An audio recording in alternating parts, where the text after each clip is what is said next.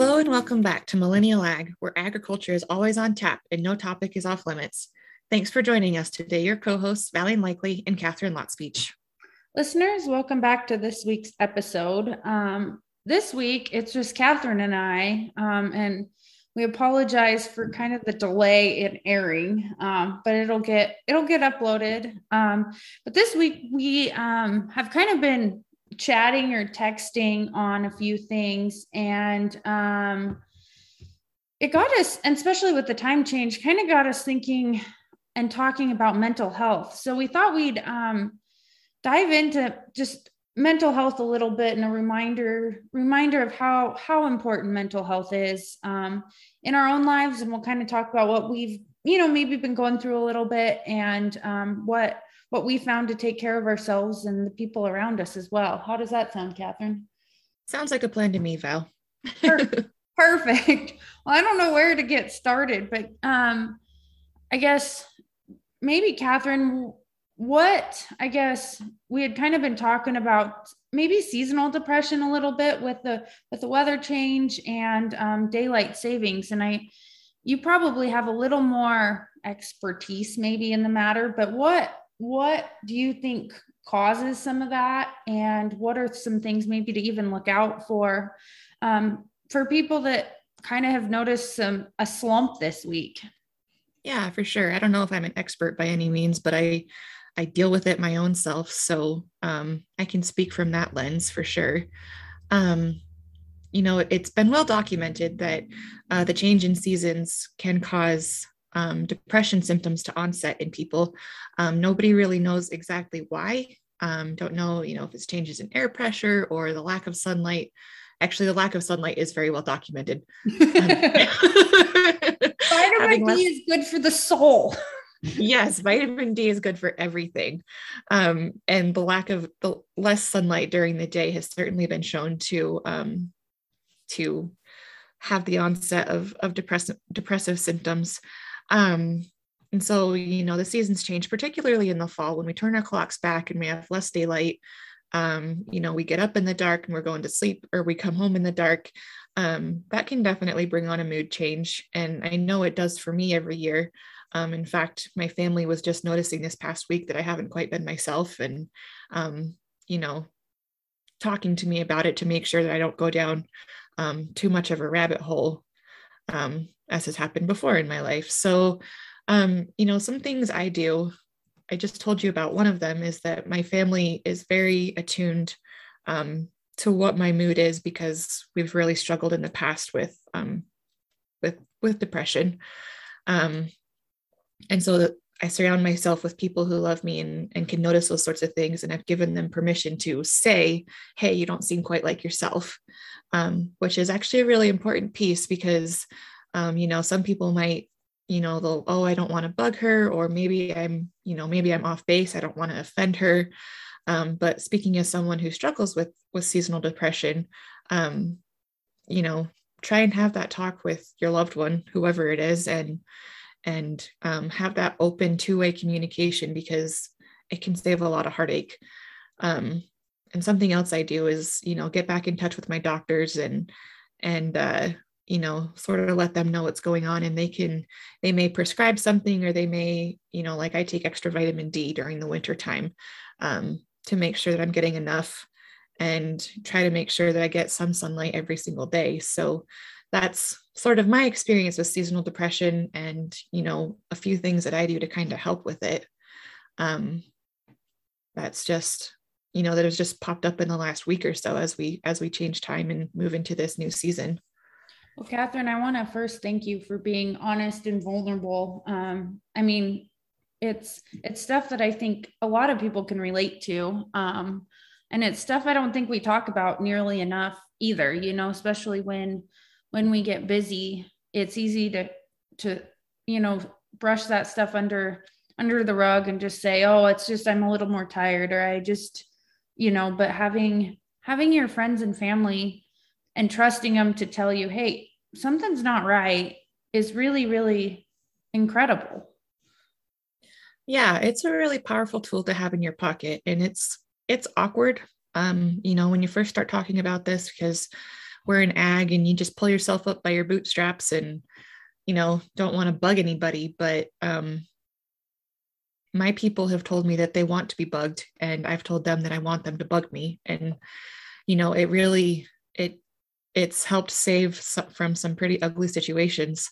So, like I say, I know it's awkward in agriculture. You love your family, but you don't want to impose, because mental health is just as important as physical health, and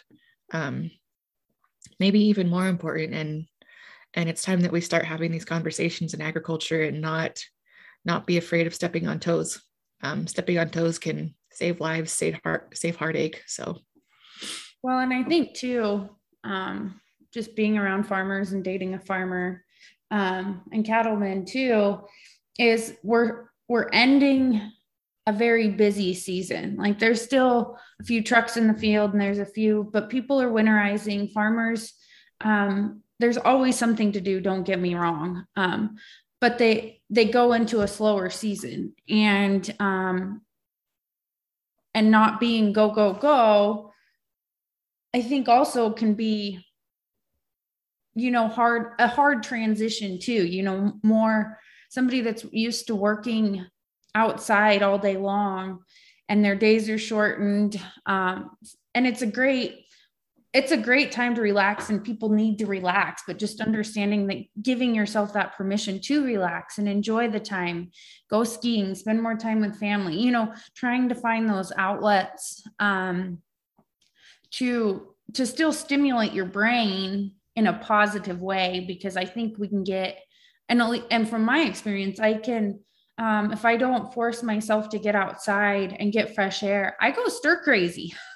And so it's like, you can bundle up and still run in the winter, Valene, get up and go, put your headlamp on, find somebody to go with you, go, you can, as long as it's not a blizzard and an ice patch, you can still find ways to do those things that is beneficial to your mental health. Yeah, definitely those things that fill the cup back up, especially after, like you say, harvest, a long, busy season, that's more than likely drained you out. Finding those activities and people, surrounding yourself with those positive things to fill your cup back up, because you can't pour from an empty cup. And when you do, bad things start happening. Yeah. Well, and you can pour, you can try to pour, but we also have, well, and I'm going in like 3 different directions in my brain, so bear with me here for a second. All right, we're buckled in. But it's what you put in your cup too. You can fill your cup with a lot of things, but making sure you're filling it with stuff that fills your soul. There's a lot of negativity in the world still. Like in Idaho right now, it seems like there's a lot of political turmoil going on. COVID's running rampant, family stressors, lots of things that are going on that I find if I spend too much time, whether it's in social media or in those environments too long, my cup maybe feels like it's filling up, but it's not with positivity. And when it does pour out, it's not pretty. Maybe your cup is filled with Kool-Aid instead of, like, I don't know, vitamin water or something. A glass of wine, maybe. Glass of wine works. It definitely works. Or sometimes just water, Mm-hmm. And water is good. That's another good mental health reminder. It's amazing what like drinking water and plenty of it'll do for your body and help you feel too. Yeah, it can flush out the bad, that's for sure. I really like that analogy, Val, filling up your cup with something good, and making sure that you're getting the good in your life. Definitely. Well, and I don't like, it's hard, I think right now too, because we're in a lot of unrest in the world, maybe, or in our lives. And there's lots of, changing parts and new things happening. And we just don't know where things are going. And, you're a new mom, new job, new projects at work, some stressors within the family, things like that. And there's a lot of uncertainties sometimes. And I think finding those things that help bring you peace and comfort and switch your brain off a little bit from those stressors is important. Yeah, I think you're exactly right. We've both been dealing with a lot of change in our lives this year. You moved your job back to Idaho. You've bought a home. I was pregnant and now have a baby and a new job. There's been a lot in our lives this year to throw off the even keel. And I think, one thing that we do is you and I meet up every week and we do this podcast, and that certainly helped me, keep a steady hand on the steering wheel. How many analogies can we throw into this?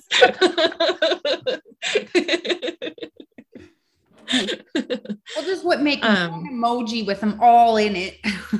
Seriously.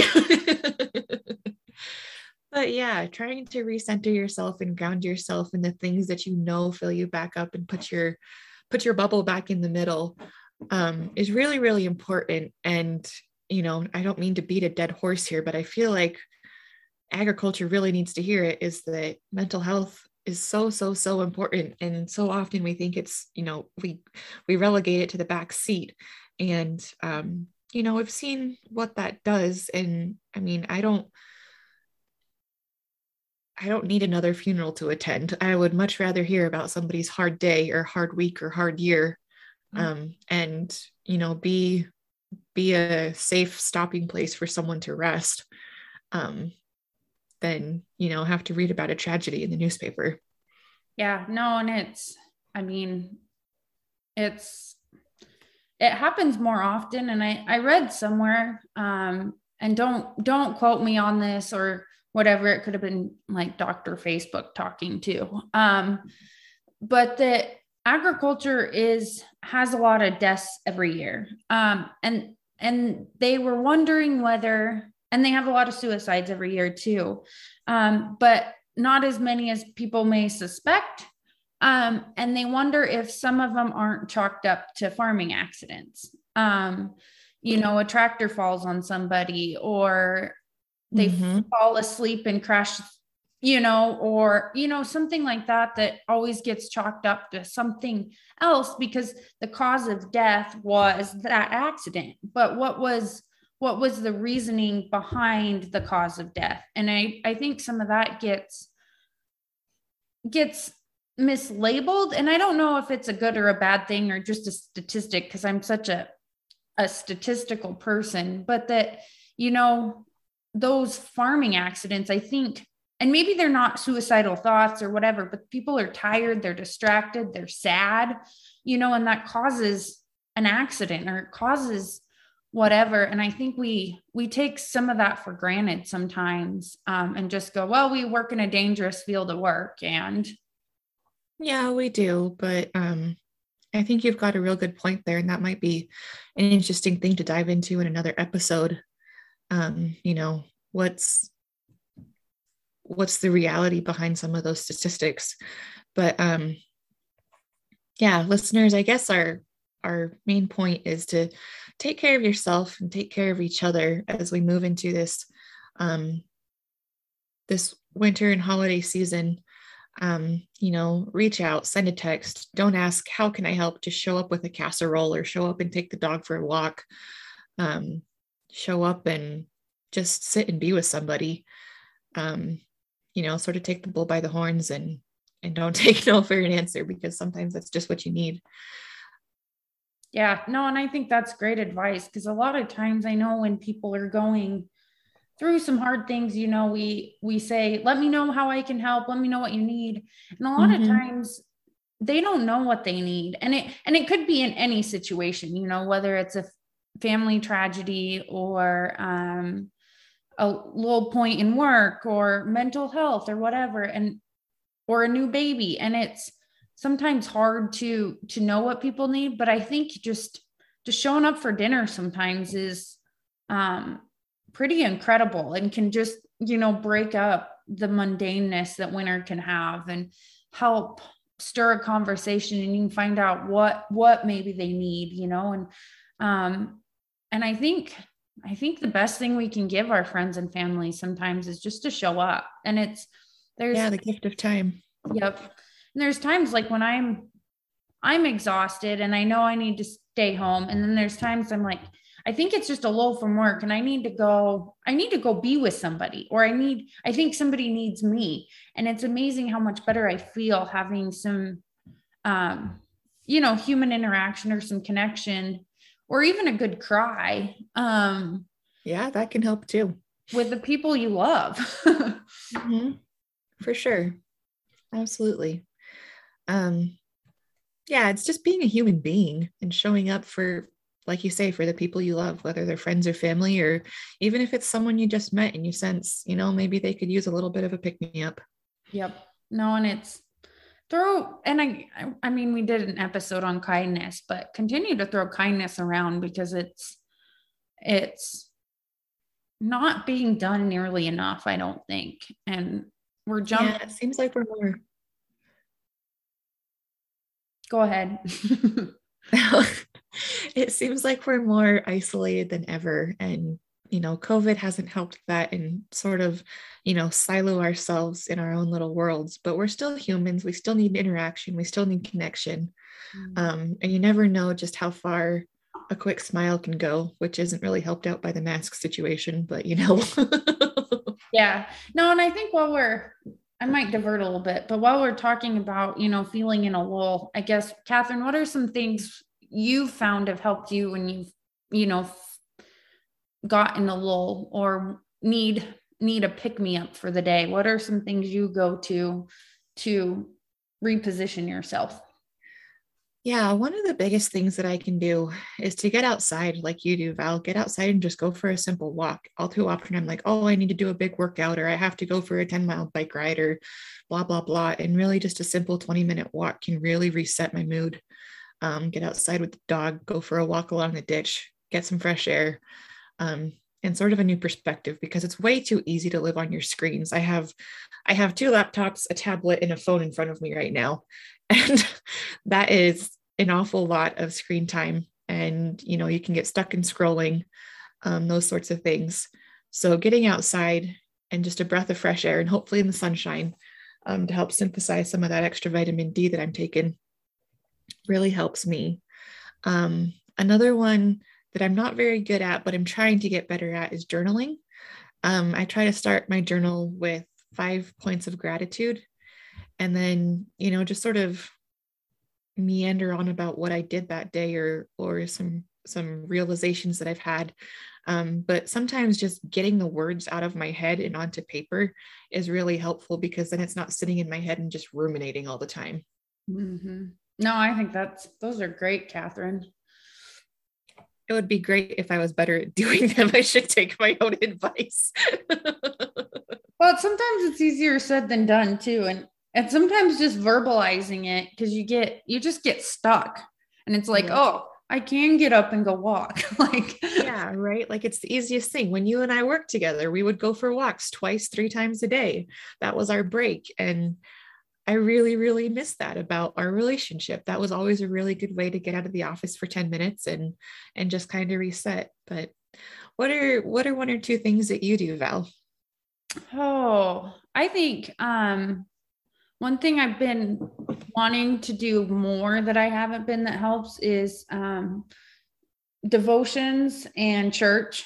I've kind of struggled with finding a home church in Idaho, and just not having that spiritual connection. Because when I do devotions, which is, I also journal with it. So it's like I get the twofer, because I have to have like things to actually write down, or I won't ever write anything down. And so something I'm trying to do more is fill my cup up with some spirituality and reset, and just not getting screen time. I've been terrible lately about mindlessly scrolling.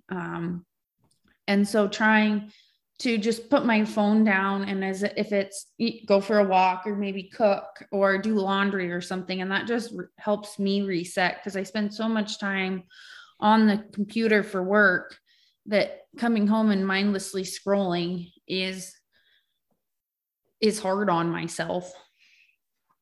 Yeah.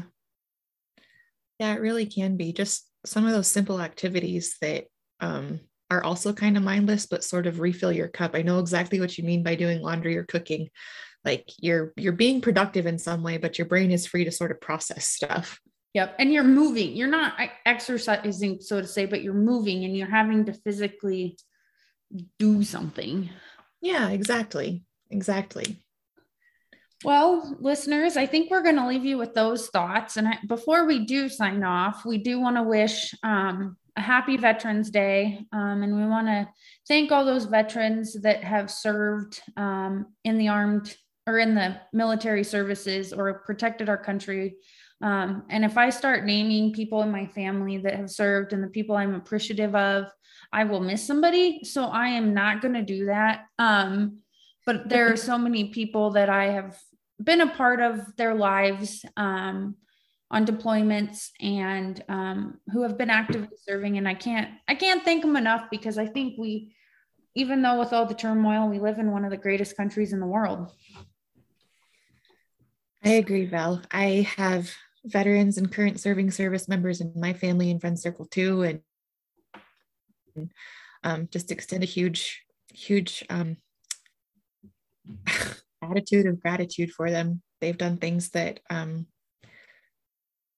been really tough so that the rest of us can sleep safely. So thank you to our veterans, our family members and friends who have served. And yeah, just thank you.